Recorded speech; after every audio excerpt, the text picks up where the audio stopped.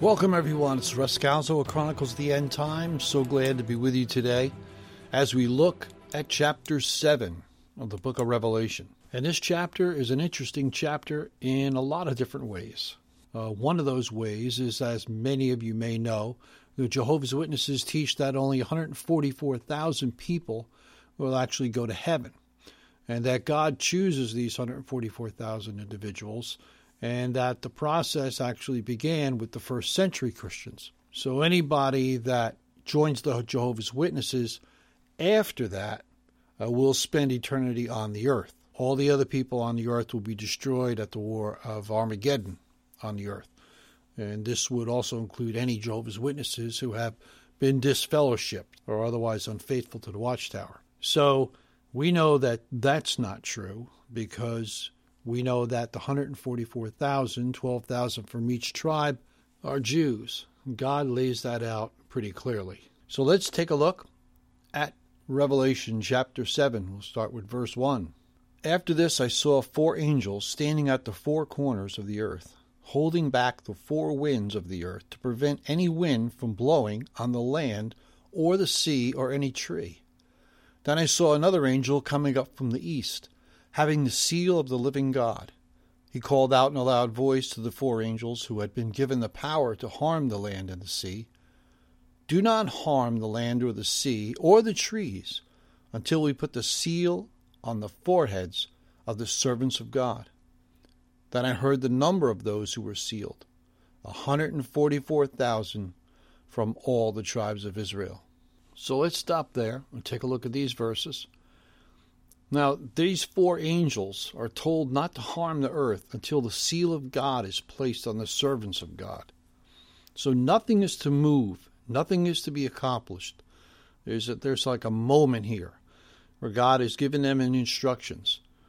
And who are these 4 spirits or 4 angels? We see a reference that is very similar to this in Zechariah chapter 6, verses 4 and 5. He says, "I asked the angel who was speaking to me, 'What are these, my Lord?'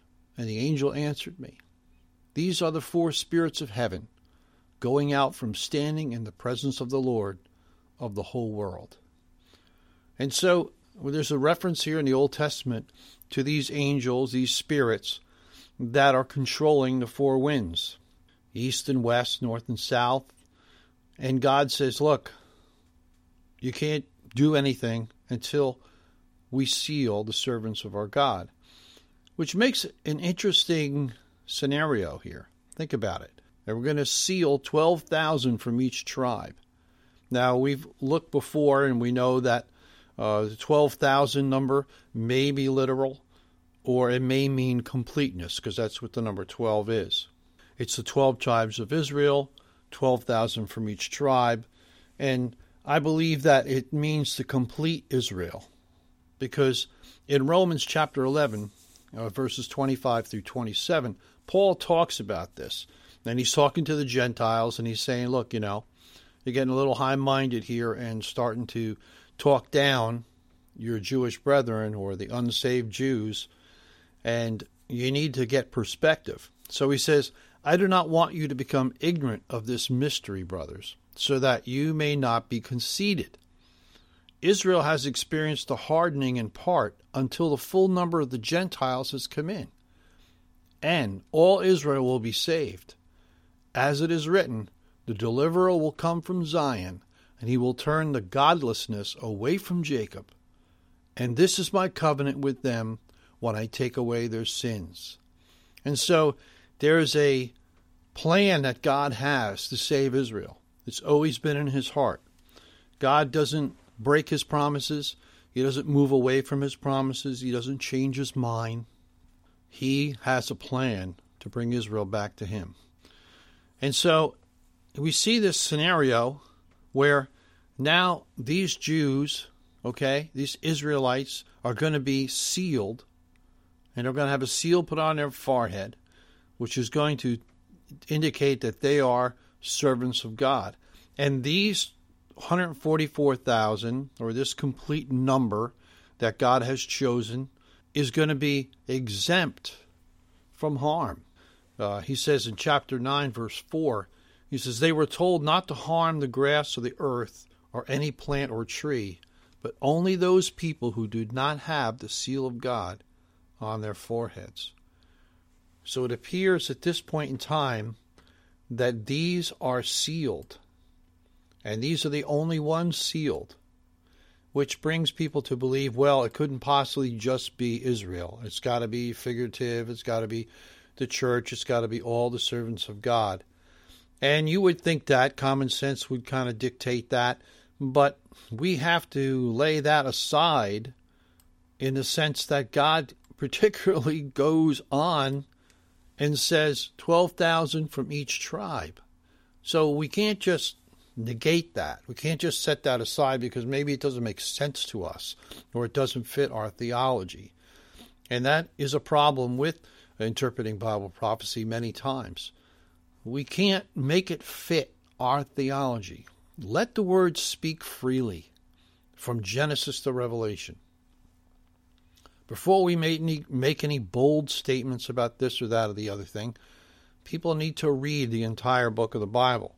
All 66 chapters, they all have some significance to do with the last days. There's so much to be learned and retrieved from even the oldest scriptures. And so we know now, and we can have to say that these 12,000 from each tribe are all from Israel. They're all Jews. And this 144,000 is the complete number, whatever that is going to be in God's mind. It's the complete number of all the tribes. And they're sealed. And this seal is the seal of God. Now, it's interesting that as we look down through the book of Revelation, we know it's a very popular and well-known fact of the mark of the beast, and that the mark shall be on their foreheads and on their right hand, on their right wrist. And these are places that God has designated for Israel to wear the word of God around their foreheads, on their right hand, to remind them of the laws of God and to follow God. And here we see the seal of God being put on these individuals, okay? And so what does the Antichrist do? But he seals the foreheads and he seals the right hands with his own seal.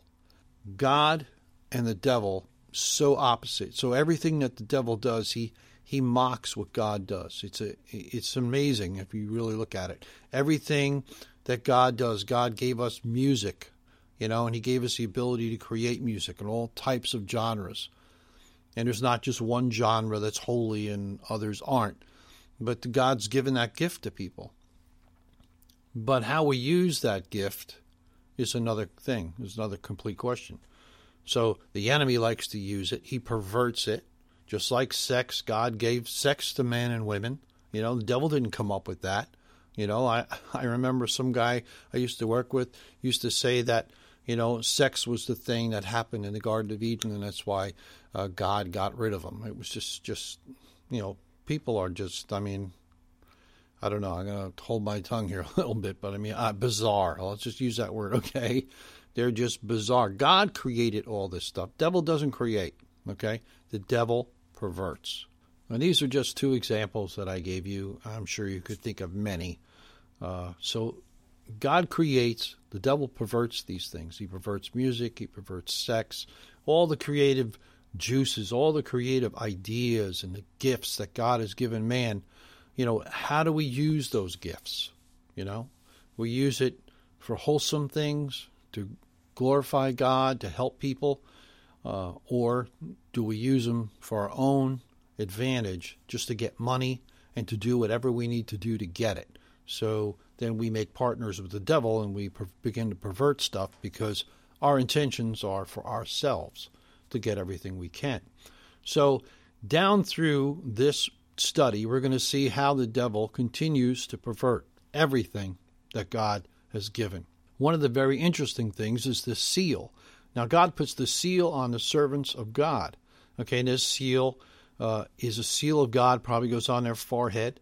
And we see that in the Old Testament, back in Exodus, that God says it will be a sign on your hand and a symbol on your forehead. that the Lord has brought us out of Egypt with his mighty hand. So here God's telling them way back in Exodus chapter 13 that I want you to, wear the word of God on your hand and a symbol on your forehead. It's a symbol of the word of God on your forehead. So what the Antichrist does, and we see down in the next, chapters as we move forward, that he perverts that. He puts the mark of the beast on their right hand, and he puts it on their forehead. Now, here's an interesting thought. If, in fact, these are all sealed, and the ones that are sealed are those of Israel, and everybody else is going to suffer the wrath of God and feel the punishment of God, then what happens to the rest of the Gentiles? I mean, has the fullness of the Gentiles come in? It's interesting. Remember, Paul said, Israel has experienced a hardening in part until when? Until the number of the Gentiles has come in. What number? The full number of the Gentiles has come in. And so all Israel will be saved. It's just a thought, and I ask you to think about it, because it's clear that God is sealing these particular people. It's clear that God went out of his way, the Holy Spirit went out of his way to list the 12 tribes. And we also see that out of the 12 tribes, Dan is missing, and the tribe of Ephraim, and they're not mentioned in this first listing.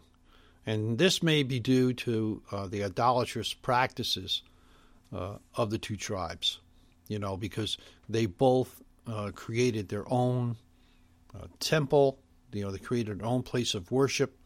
They pulled the 10 tribes away from Judah and away from Jerusalem and had them worshiping idols. And so, Dan's got a bad reputation when it comes to that. It could be that that's one of the reasons. And the other reason could be that in Genesis chapter 49, where Jacob is blessing all his children and his grandchildren, he says that Dan will be a serpent by the roadside, a viper along the path that bites at the horse's heel so that the rider tumbles backwards. So Dan really doesn't have a lot of good history here. So there is a chance that that's the reason why he's not listed in this list. He gets listed later in the book of Revelation, which only shows God's forgiveness and his complete love for Dan and for that tribe, even though what they've done. So he incorporates them back in. It's also interesting to note that many theologians and students of prophecy believe that the Antichrist is going to come from the tribe of Dan. So it's just worthwhile to mention that this might be one of the reasons that he's not listed here as those who have been sealed and protected. Because we know that the Antichrist will come out of one of the tribes of Israel. I mean, if he's going to be the anti-Messiah, he can't come from the Gentiles. He may have some mix, there may be some mix in there, but he's going to have some Jewish blood in him. He's going to have to come through one of the tribes, and many believe that Dan will be the tribe in which he will rise from. So now we look at this great multitude. Let's look at verse 9. He says, After this I looked, and there before me was a great multitude that no one could count, from every nation, tribe, people, and language, standing before the throne and in front of the Lamb. And they were wearing white robes and were holding palm branches in their hands. And they cried out in a loud voice, Salvation belongs to our God, who sits on the throne, and to the Lamb. And all the angels were standing around the throne and around the elders and the 4 living creatures. They fell down on their faces before the throne and worshipped God, saying, Amen. Praise and glory and wisdom and thanks and honor and power and strength be to our God forever and ever. Amen. Then one of the elders asked me, These in white robes, who are they? And where did they come from? And I answered, Sir, you know. And he said, These are they who have come out of the great tribulation. They have washed their robes and made them white in the blood of the Lamb. Therefore they are before the throne of God and serve him day and night in his temple. And he who sits on the throne will spread his tent over him. Never again will they hunger. Never again will they thirst. The sun will not beat on them, nor any scorching heat. For the Lamb at the center of the throne will be their shepherd, and he will lead them to springs of living water. And God will wipe away every tear from their eyes. Wow, what a scene. The scene indicates a tremendous harvest of souls during the tribulation. After the rapture of the church, many who were not ready, who were not living for God, but knew of God or had past experience with God, but were back into the world, doing the things of the world, and have lost their oil. Remember the 10 virgins? They were all the same. They all looked the same. They were dressed the same. They talked the same. But half of them had oil. In other words, they had an ongoing relationship. They had the Holy Spirit in their lives, which only comes from the ongoing relationship with Jesus Christ. And 5 didn't. They were all taken by surprise by his coming. That's another issue that we need to look at. You can study that on your own. But see, half of them were ready for that. Even though they were taken by surprise, they had the oil. They had their ongoing relationship, vibrant, fresh relationship with God going on every single day, and the others didn't. And so those that didn't are left behind in this story that Jesus told. And here we look ahead to the book of Revelation in chapter 7, and we see that these souls, this tremendous harvest of souls, specifically came out of the Great Tribulation, during the tribulation period. This is not like, okay, these are all the souls that God has saved, from the time of the cross on forward. No, it's specific. These are all come out. And who are they? They are from every tribe and nation. There's no particular country that's blessed over another. God looking at the whole world. Christ died for the whole world. And so these people, this massive amount of people that John couldn't say, he couldn't even begin to number them, which are so vast. And the angel tells him these came out of the Great Tribulation, and they came from every nation and every people. And he sees that they're holding palm branches in their hand. What a scene. It's a sign of festive joy and praise. They're waving these palm branches, too numerous to count, just like a wave on the sea, worshiping the Lord. Imagine how that, if you've been in a big group worshiping God, just imagine this group. You've probably never been in a group this big. And he goes on to tell them that they're not going to hunger or thirst anymore. They're not going to feel the heat of the day. In other words, God is going to protect them. God's going to be right with them. He's going to lead them of living waters, fountains of living. They're going to live forever. They're going to be taken care of. Every one of their needs is going to be taken care of. And he's going to wipe away all the tears from their eyes. Their suffering is over now. In Isaiah chapter 60, verse 20, it says, "Your sun will never set again, and your moon will never wane. The Lord will be your everlasting light, and your days of sorrow will end." What a prophetic utterance by Isaiah. And so we see that now the harvest of the earth is near complete. We had the seals of the tribes of Israel. They were sealed, so none of these plagues could bother them anymore. And they're now going to be witnesses for Christ throughout the world. God always has a witness out there. And so I would like to look at another reference in Isaiah before we end this study on this particular chapter. It's Isaiah chapter 4. A very short chapter. It's got 6 verses in it. "And that day the branch of the Lord will be beautiful and glorious, and the fruit of the land will be the pride and the glory of the survivors in Israel. Those who are left in Zion, who remain in Jerusalem, will be called holy, all who are recorded among the living in Jerusalem. The Lord will wash away the filth of the women of Zion, and he will cleanse the bloodstains from Jerusalem by a spirit of judgment and a spirit of fire. Then the Lord will create over all of Mount Zion and over all who assemble there a cloud of smoke by day and a glow of flaming fire by night. Over all the glory will be a canopy, and it will be a shelter and a shade from the heat of day and a refuge and a hiding place from the storm and the rain." Wow. The book of Isaiah is it's like a little Bible, many say. It's just amazing, an amazing book. And so here we see another prophecy, how God is going to wash away the sins of Israel, you restore them, and he's going to create this canopy. You remember when they came out of Egypt and that great pillar, right? They had the pillar of smoke by day and the glow of the flaming fire by night. And here we see it again. And God's going to create this over Jerusalem and this huge canopy of glory, which is going to shelter all the saints of God. To me, it's just what an incredible picture. God is an awesome God. We get wrapped up in our lives, and I do the same thing. I think about, the bills I have to pay, or if this is going on in my life, or someone that I love, and they're legitimate, concerns, but we get wrapped up in them, and our lives get all wrapped up. But we need to stop, and we need to look up, and we need to see and read the Word of God, and know that God is almighty, all-powerful. Yes, he loves us, and no matter what's going on in this crazy world, like I say all the time, God is in control. Jeremiah 1, chapter 12, you're going to hear me say it a lot.